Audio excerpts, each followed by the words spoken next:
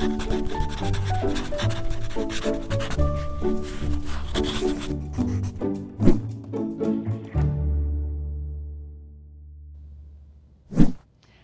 I'm Sarah Fry. Welcome to PaTTANpod. Today's episode takes place at the annual Governor STEM competition, a competition that challenges student teams to research, design, and present a project that can improve the lives of Pennsylvanians. Joining us today to discuss the competition is the advisor from Pennridge High School, Miss Melissa O'Brien. Hi, Melissa. Hi. So, Melissa, for our audience members that might be unfamiliar with the competition, in your words, what's it like?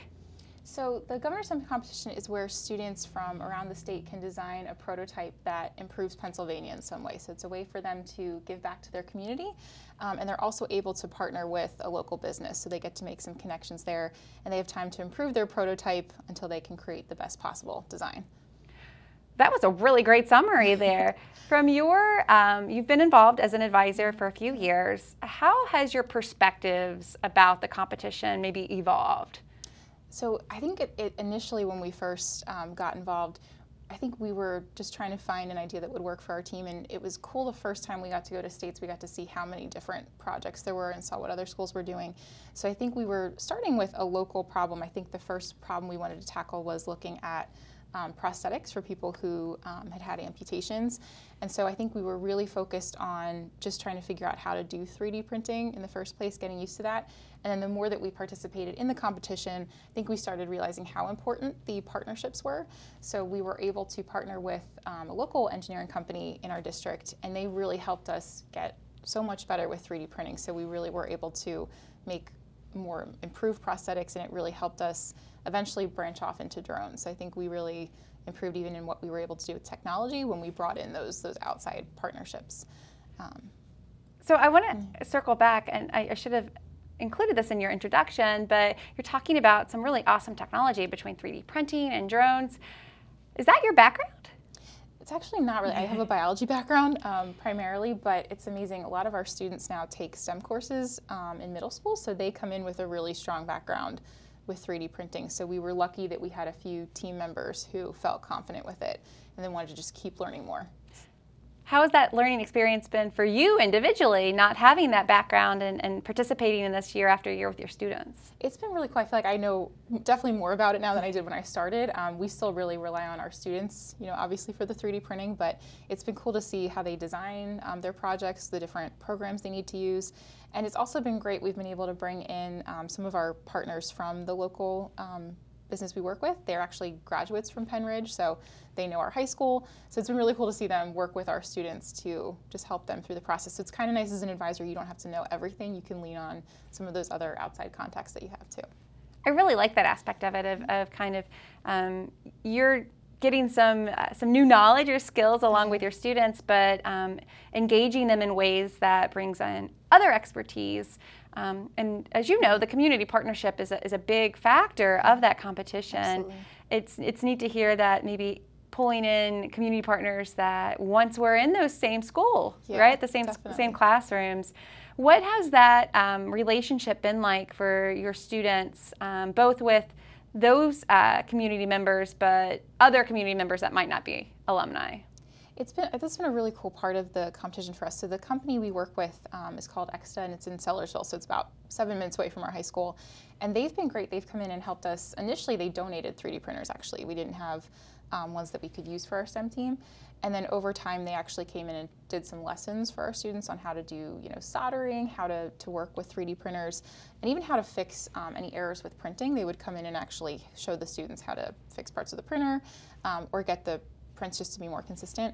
So they really learned just a lot of skills from that interaction, but we've also partnered with just community members who maybe had a need that we could help them with. So one of our STEM coaches has a family member who lost part of a finger during just an automation accident that happened. So he came in and the kids got to just measure and fit him for a prosthetic finger. So I think they're just getting to learn about different people in the community.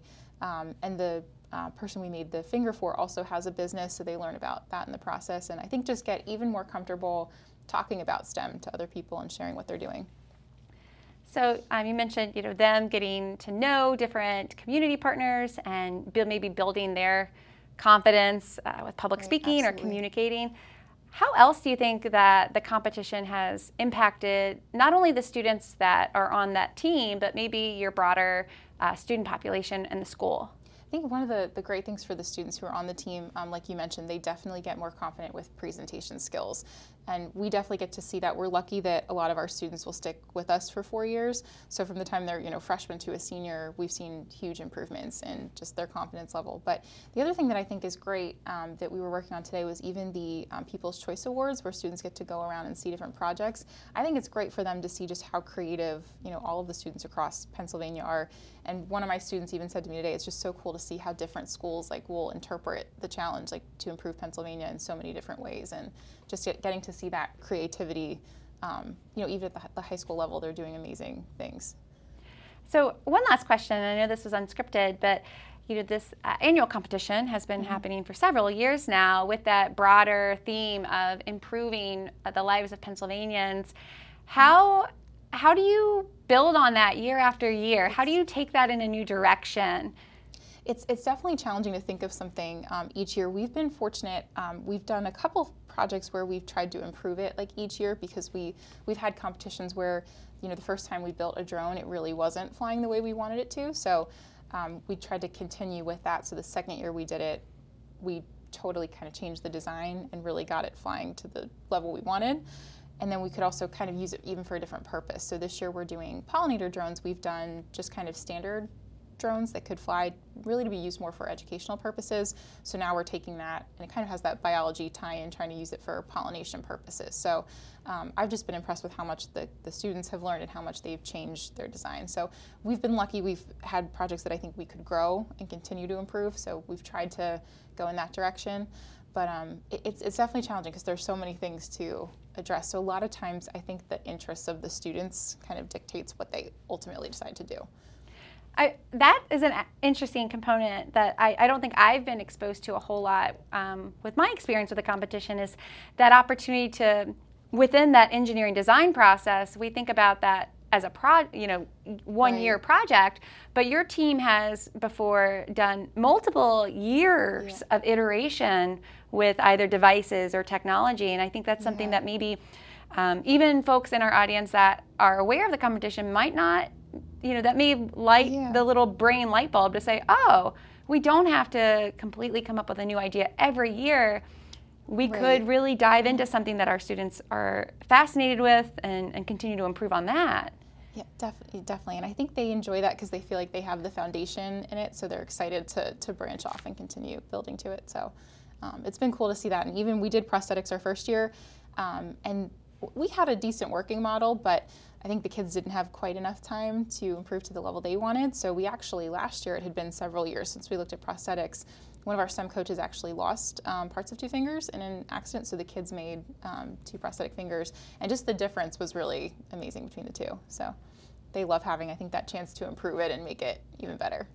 That sounds really rewarding for the students and also for you, right? To just see progress in such a fun capacity across your students. Yeah, absolutely. Well, I don't want to keep you much longer, Melissa. I know you've got a whole busy day of competition here. I thank you so much for sharing some of your expertise and maybe some ideas for other educators who have participated or haven't in the past. And I would say if you are interested in getting involved with the Governor's STEM competition, there are links available in our show notes. If you are not an educator, maybe you're a parent member or a community member, you can also get involved. We love to have our community members and guests participate in the judging and the People's Choice Award. So check out that link. Before we leave today, I'd like to thank our producer, John Ragsdale, and to everyone in our audience. I hope you'll come back and meet me at PaTTAnpod again soon. Thank you.